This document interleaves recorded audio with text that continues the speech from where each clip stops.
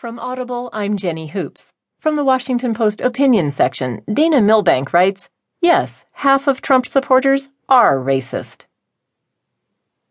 Hillary Clinton may have been unwise to say half of Donald Trump's supporters are racists and other deplorables, but she wasn't wrong. If anything, when it comes to Trump's racist support, she might have lowballed the number. Trump, speaking to the National Guard Association of the United States annual conference